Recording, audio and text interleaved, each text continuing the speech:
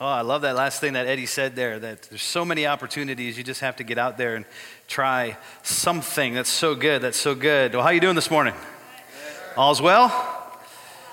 Good. I'm honored to be able to take today and share with you as we're wrapping up our series that we've been in over the last several weeks called Go, where we've been exploring the Great Commission. We've been looking at the call of God to take the message of God into all the world. And I'm excited today to share this with you and just to kind of recap where we've been over the last several weeks. In week one of the series, we talked about the mission of God in this world. We used the phrase Missio Dei, God's mission to restore people to himself and to right relationship with him. And there was something, I don't know if you were here for that weekend, but for me that stuck out that weekend, just hearing what the motivation for God, for the mission that he has in this world, being his great love for us. It's not his wrath, it's not his anger that fuels God's mission and his desire. It's his love and his desire for relationship with you and me. And so that was week one. Week two, we talked about the kingdom of God. We talked about the importance of knowing what kingdom do you belong to.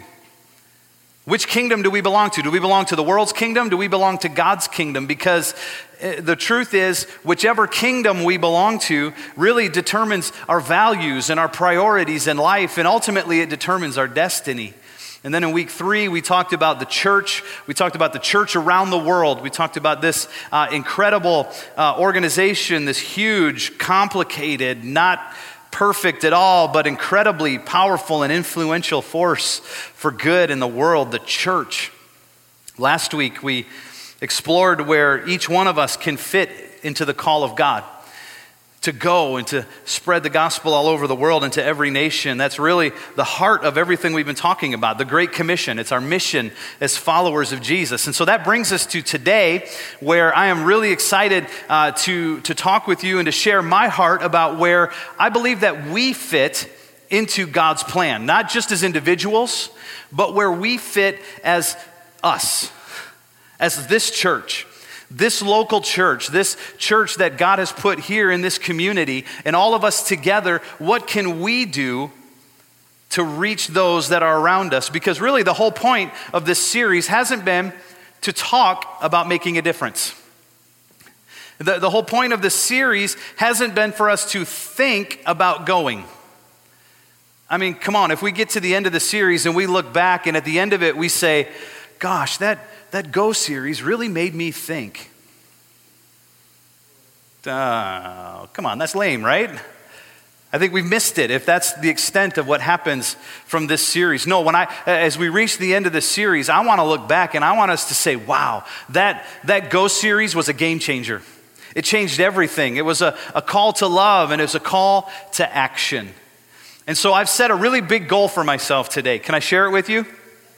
Here's my goal for today. My goal today is that every single person that's here, both in the first service and in this service, every single person that is here today will be motivated when they leave here today to do something to follow God's call to go. You with me?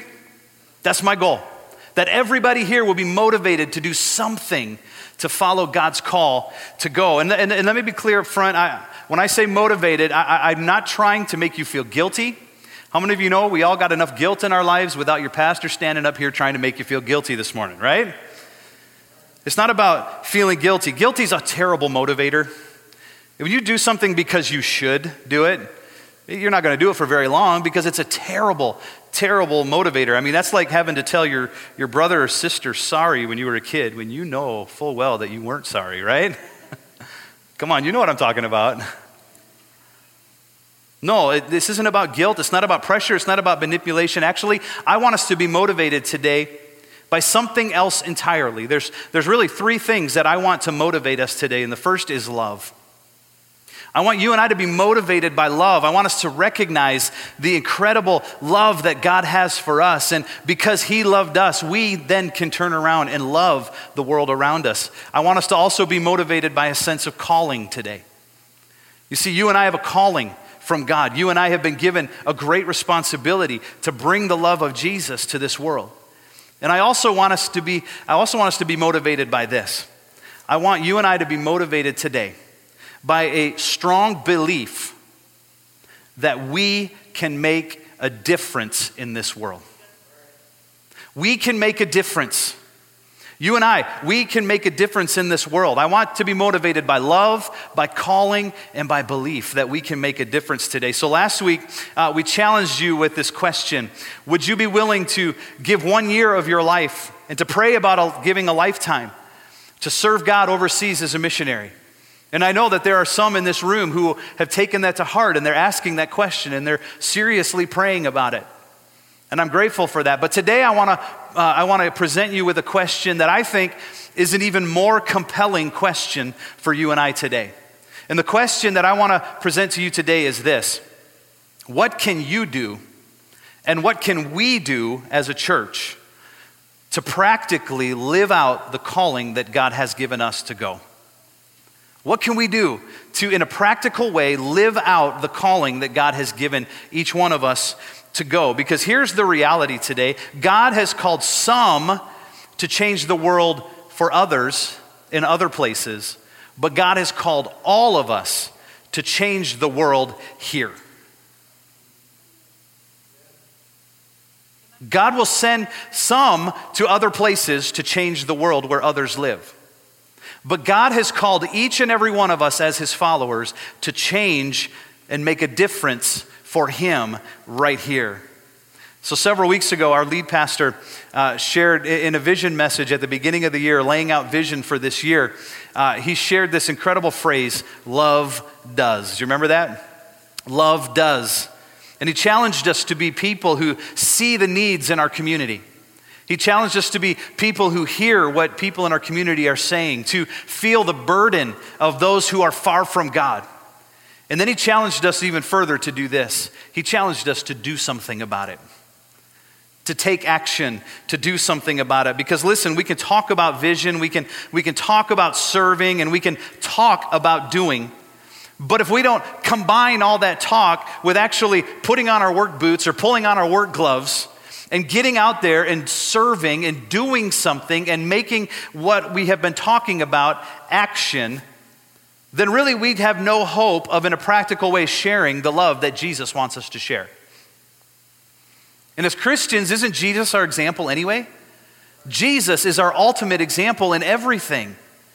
Jesus, when he came to earth, that was in and of itself an incredible act of love towards us. When Jesus healed the sick, it was an act of love. When Jesus fed the 5,000, it was an act of love. When Jesus turned water into wine, it was an act of love. Everything that Jesus did was an act of love for us. Jesus dying on the cross was an act of love for you and for me. Jesus didn't show up and just talk about love. Oh, he did talk about it. But Jesus' version of love was a love that was a doing kind of love. His love was shown in his actions, and isn't that really the only kind of love that matters? I mean, how many of us in our relationships would be satisfied if your significant other said the words, "I love you," but then never followed it up with any action? Or worse yet, what if they professed their love for you, but then lived their life like you didn't exist?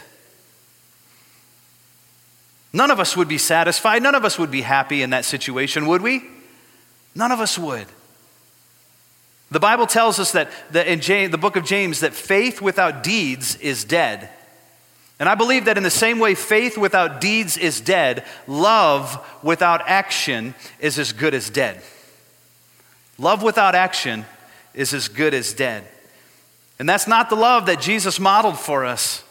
That's not the kind of love that Jesus taught us to live out. Jesus taught us to live a love that showed itself in action. In fact, the Bible in Luke chapter 10, Jesus was confronted with these same questions, and he tells this incredible story in Luke chapter 10 that illustrates this perfectly. And I want to read this story, and maybe you've heard it or maybe it's new to you. But it says in Luke chapter 10, it says, one day an expert in religious law stood up to test Jesus by asking him this question: "Teacher, what should I do to inherit eternal life?" Jesus replied, "What does the law of Moses say? How do you read it?" The man answered, "You must love the Lord your God with all your heart, with all your soul, with all your strength, and with all your mind, and love your neighbor as yourself. Right, Jesus told him. Do this and you will live. The man wanted to justify his actions, so he asked Jesus, and who is my neighbor? So Jesus replied with a story. A Jewish man was traveling from Jerusalem down to Jericho. He was attacked by bandits. They stripped him of his clothes, beat him up, and left him half dead beside the road. By chance, a priest came along. And when he saw the man lying there, he crossed to the other side of the road and passed him by. A temple assistant walked over and looked at him lying there, but he also passed by on the other side. Then a despised Samaritan came along. And when he saw the man, he felt compassion for him. Going over to him, the Samaritan soothed his wounds with olive oil and wine and bandaged them. And then he put the man on his own donkey, and he took him to an inn where he took care of him. The next day, he handed the innkeeper 2 silver coins, telling him, take care of this man. And if his bill runs higher than this, I'll pay you the next time I'm here. Now, which of these 3 would you say was a neighbor to the man who was attacked by bandits?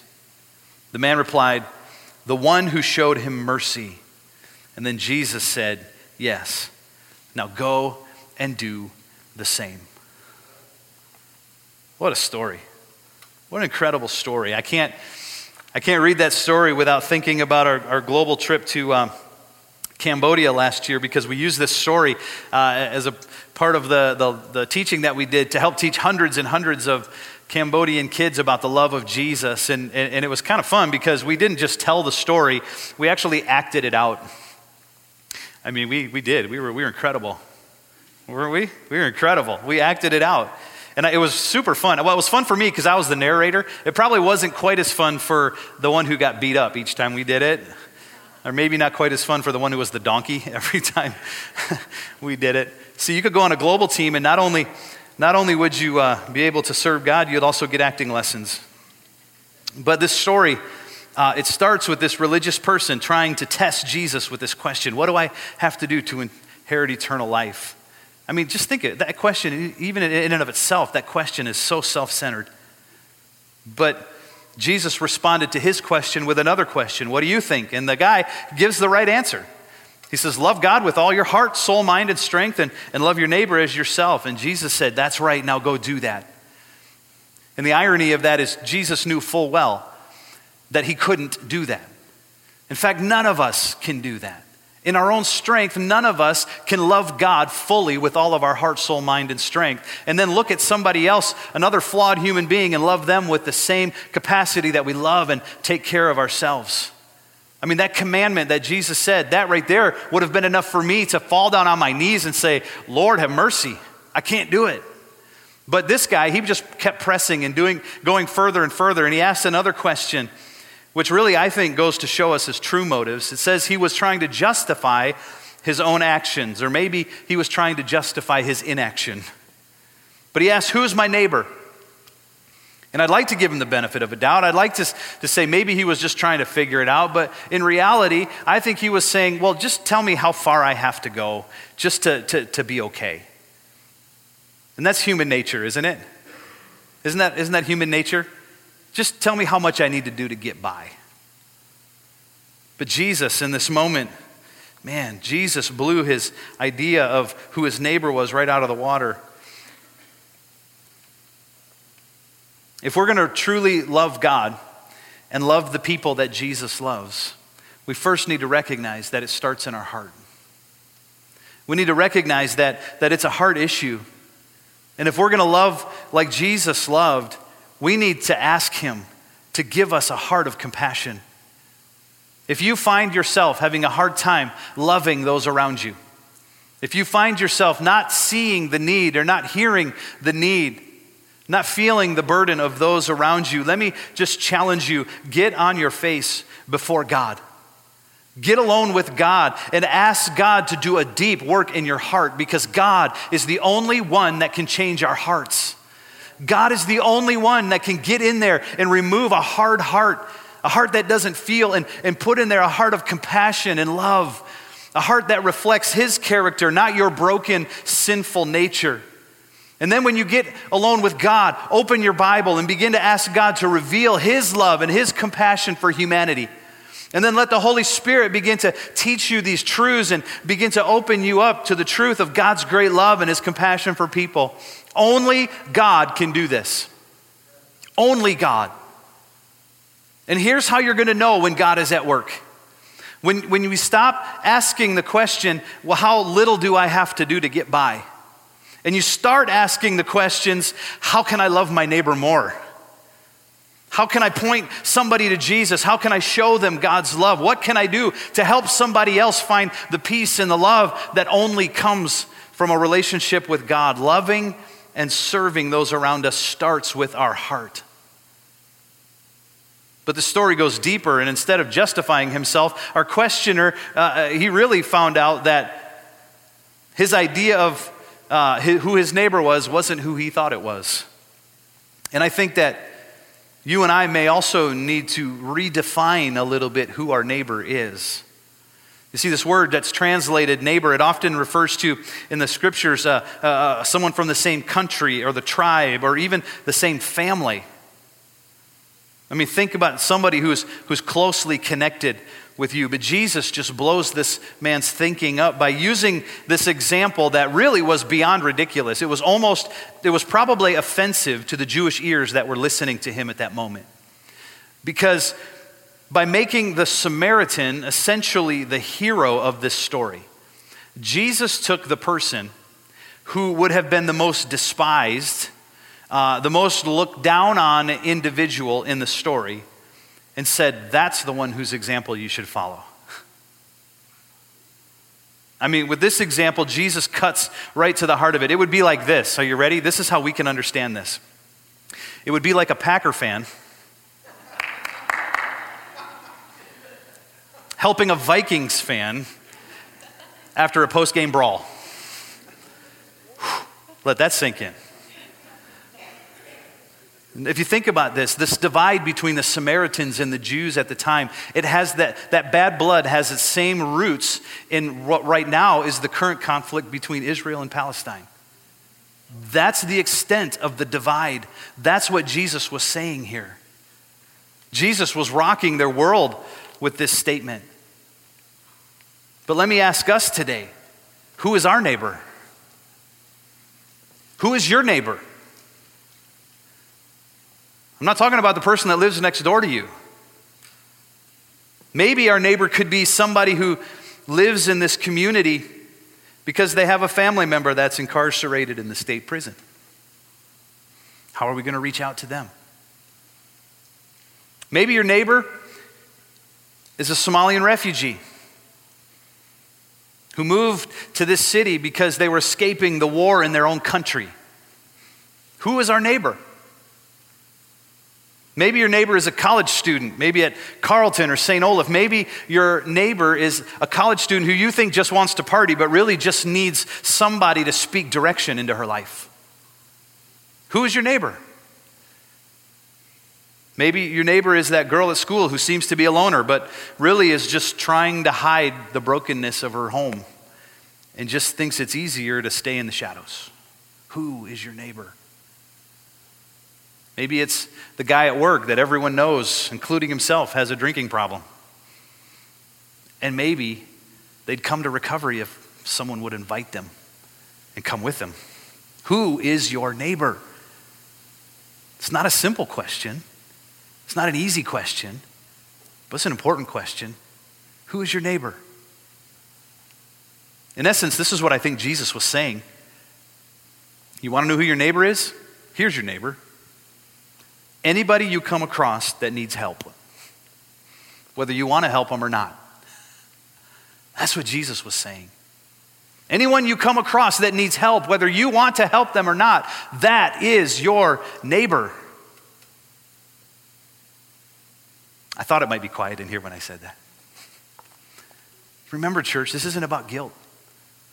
I'm not trying to make you feel guilty, but I want you to recognize and understand the calling that God has given us, the incredible weight and the responsibility that God has given us to be His ambassadors in this world, to share the love that we have found with those around us. And church, listen, no Christ follower and no church, for that matter, that is on mission with God can in good conscience walk by and do nothing as the world lays half dead on the side of the road. We can't, as followers of Christ, ignore the needs around us. Not when we've truly recognized the gift that we've received in God.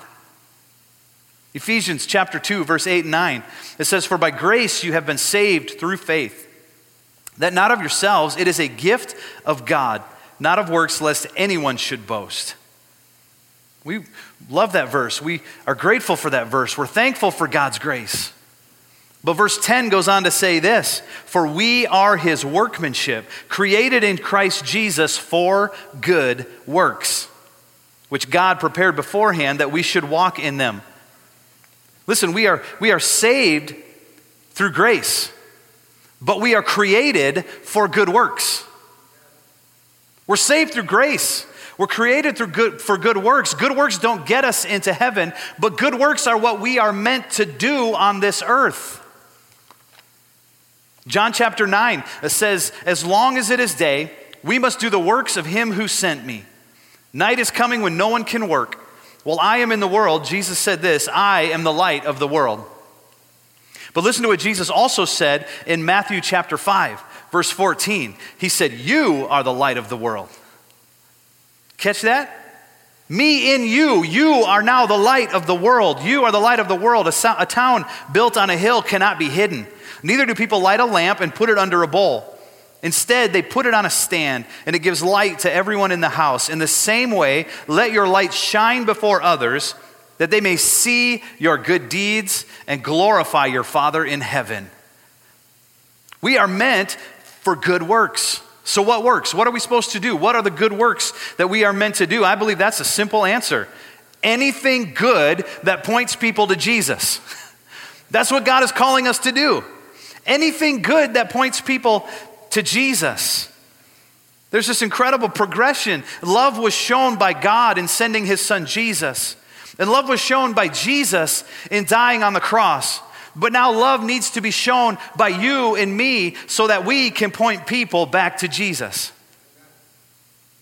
Never forget, everything we do is to point people back to Jesus. Jesus alone is the one who saves. And when we are serving others, when we are reaching out to others, we are representing the one who said, "I didn't come into this world to be served, I came to serve." What's our job? Church, our job is to love and to serve so others see Jesus. And so, what does that look like? What does it look like for you and me when we walk out of this building today? Like in a practical sense, what does it look like for us to live this out? There was a great phrase from our video at the beginning of this message. Kate Cornier said, "When you are looking for opportunities to share God's love and share God's word, God will give you those opportunities." That is so true. In fact, that's exactly what Jesus was teaching in John chapter 5 when he said these words, "My Father is always at his work to this very day, and I too am working." Did you see that? My Father is always working, and I too am working. Jesus said, "Truly I tell you, the Son can do nothing by himself. He can do only what he sees his Father doing, because whatever the Father does, the Son does also." And Jesus is our example, right? Jesus is our example. And so here's what we need to do. We need to look for where God is at work. Look for where God is at work. And when we see God at work somewhere, you know what we get to do? We get to join in and work with him. It's that easy. Look for where God is at work and then we'll step in and work with him. Let me tell you someplace God is working. God is working in our church. God is working in our church. People are coming to church. People are finding faith in Jesus. People are being saved and set free in our church. I don't know if that excites you, but that excites me. I'm so excited that God is at work in our church. And there's places where you can step in and work with what God is doing in our church. You can join a life team. If you haven't joined a life team yet, what are you waiting for? What are you waiting for? I mean, there's so many opportunities for you to serve in this church. Maybe you could join the tech team. We got a great group of guys that serve, volunteer in our tech team. I mean, check this out. They serve knowing that just about every week someone's going to say, hey, the music was too loud. But then somebody else is going to come and say, hey, the music wasn't loud enough. There's a place for you to serve. Maybe you can serve in the cafe. How many of you ate a donut before you came in here today? Come on, be honest. Did you meet Carol? Carol was in there serving today. I tell you what, Carol's in the cafe serving just about every week because she sees the need. But let me tell you this, Carol would love to share the joy of serving in the cafe with many, many, many more. Let me tell you something I dream of seeing at our church, at our campus. I would love to see a whole group of people greeting and welcoming and waving to those who drive onto our property as they pull into the parking lot. Did you know we have a whole parking lot ministry ready to go that we're just waiting for people to step into and do? There's lots of places where you can serve alongside what God is doing here. I think one of the most rewarding places to serve in this church is with our kids. Is with our kids' ministry. Moms and dads and grandmas and grandpas, young adults, teenagers. Man, there is a great need for you to love and care for the kids of River Valley Church. You know we had over 100 kids here last week? While we're up here worshiping God, there's 100 kids downstairs. Nothing saddens me more on a Sunday morning when we have to close a class because we don't have somebody working in it. Wow. I don't like that. Not especially when I know that there are so many people that could step in and that could serve, that would just be blessed and so rewarded by loving on our kids. How about leading a life group? How about inviting somebody to Alpha? What if your whole life group came to Alpha together? Man, what if you invited somebody? Let me share with you an incredible statistic. Are you ready for this? 100% of the people that you do not invite to Alpha won't come. It's amazing, isn't it?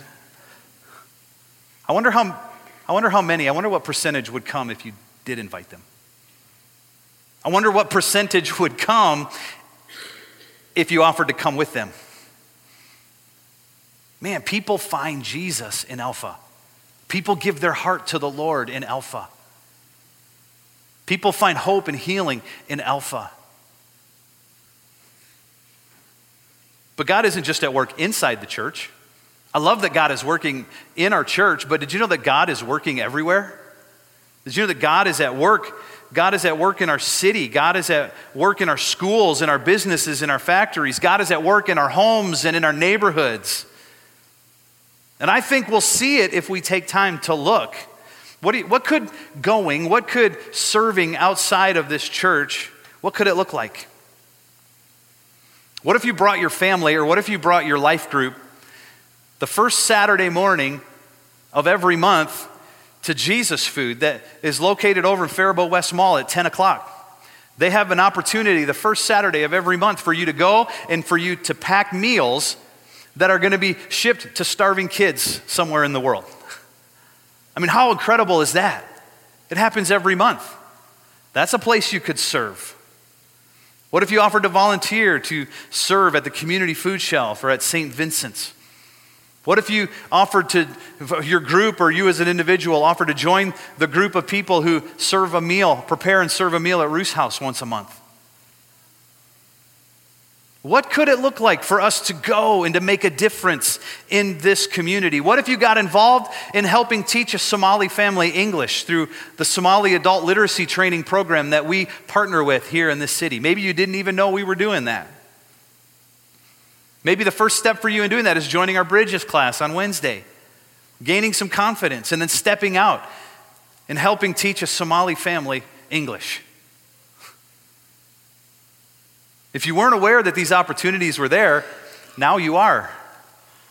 There are so many opportunities to see where God is at work and where we can step in and join what God is doing. Let me give you a couple more ideas. There's somebody in our church who shared with me just the other day, they felt prompted to pay for someone's gas at the gas station. How easy is that? To pay for someone's gas at the gas station. You'd think it was no big thing, but that moment turned into this incredible moment of gratitude and blessing with tears and hugs, and it made their day. What if you did that? What if you bought someone's coffee? What if you went through the drive-thru at McDonald's and just told the people, I'm going to pay for the people behind me, just tell them God loves them. It's simple things that we can do to make a difference. Maybe you have a skill, maybe you have a trade, maybe you can use that to help a widow or somebody in need. Maybe you have resources that you can help somebody in crisis get back on their feet. Church, I want to challenge us. Look for where God is at work and join him. I think that you will be amazed at what can happen. But let me say this. God's not asking us to do something that we can't do. God is not asking us to do something we can't do. What God is saying is do what you can do. Do what you can do.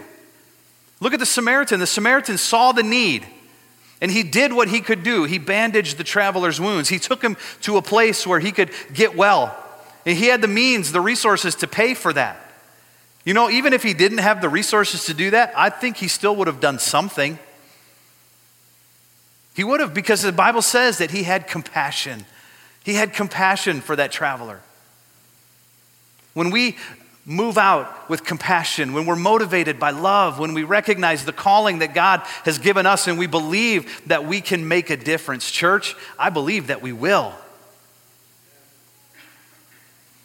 And I don't know about the priest and the temple servant, those other guys that passed by and did nothing. I guess I can't be too hard on them because I have to stop and think, how many times have I probably missed opportunities to serve? How many times have I missed the need because I was too busy or I was too self-centered? Or maybe it was inconvenient. How many of you know that serving will cost you something? It will. I'm not going to tell you it won't. Serving will cost you something. It will cost you time. It will cost you effort. But I can tell you this, the rewards for serving far outweigh the cost. I don't know the reasons why these guys didn't stop by, didn't do anything, but here's what I do know. If I were one of the travelers in this story and I came across this scene, if Jesus was telling this story and I was one of the characters, I would want to be remembered as being someone who stopped and did something. I don't want to be remembered forever as one of the many that passed by and did nothing.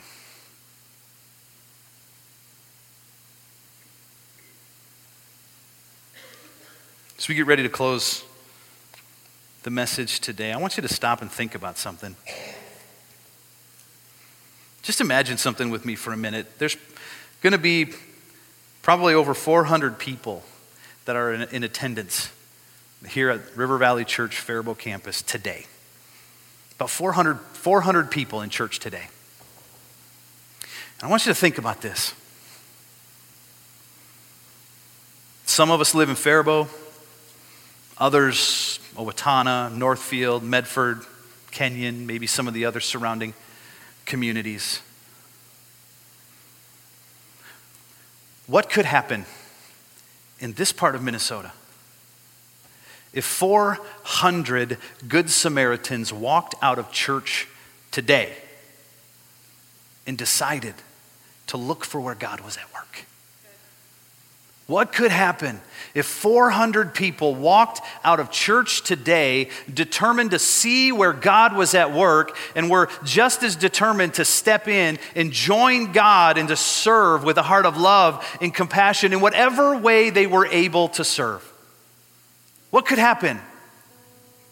What if 400 people filled with the love of God used their time and their abilities and their resources and were determined in this community to be givers, not takers? I mean, think about it. What if 400 followers of Jesus would start walking the streets and the sidewalks of our city and would be seeking God for its leaders and for its citizens, would be calling out to God for his kingdom to come in our city? What if we walked our streets and just prayed for our neighbors? What could happen? Can I tell you what I believe will happen? Can I tell you that? Are you with me? I'll tell you what I believe would happen. I believe our community would notice. I believe people would notice. I believe there'd be a buzz around this community. People would be asking, what in the world is going on at River Valley Church? Everywhere I go, I see someone from River Valley Church doing something to help somebody else. I mean, people would notice. I believe that the spiritual climate in this city would begin to change. I believe that chains would fall off of people's lives. I believe that people would come to Jesus like we've never, ever seen before. I believe that we would see family members and coworkers, people that are far, far from God, people that we never thought would come and find Jesus. They would come and they would melt in God's presence and they would surrender their life to Jesus. I believe that it would happen. I believe that we would see prodigal kids come home. I believe that we would see families that have been torn apart restored. Church, I believe that.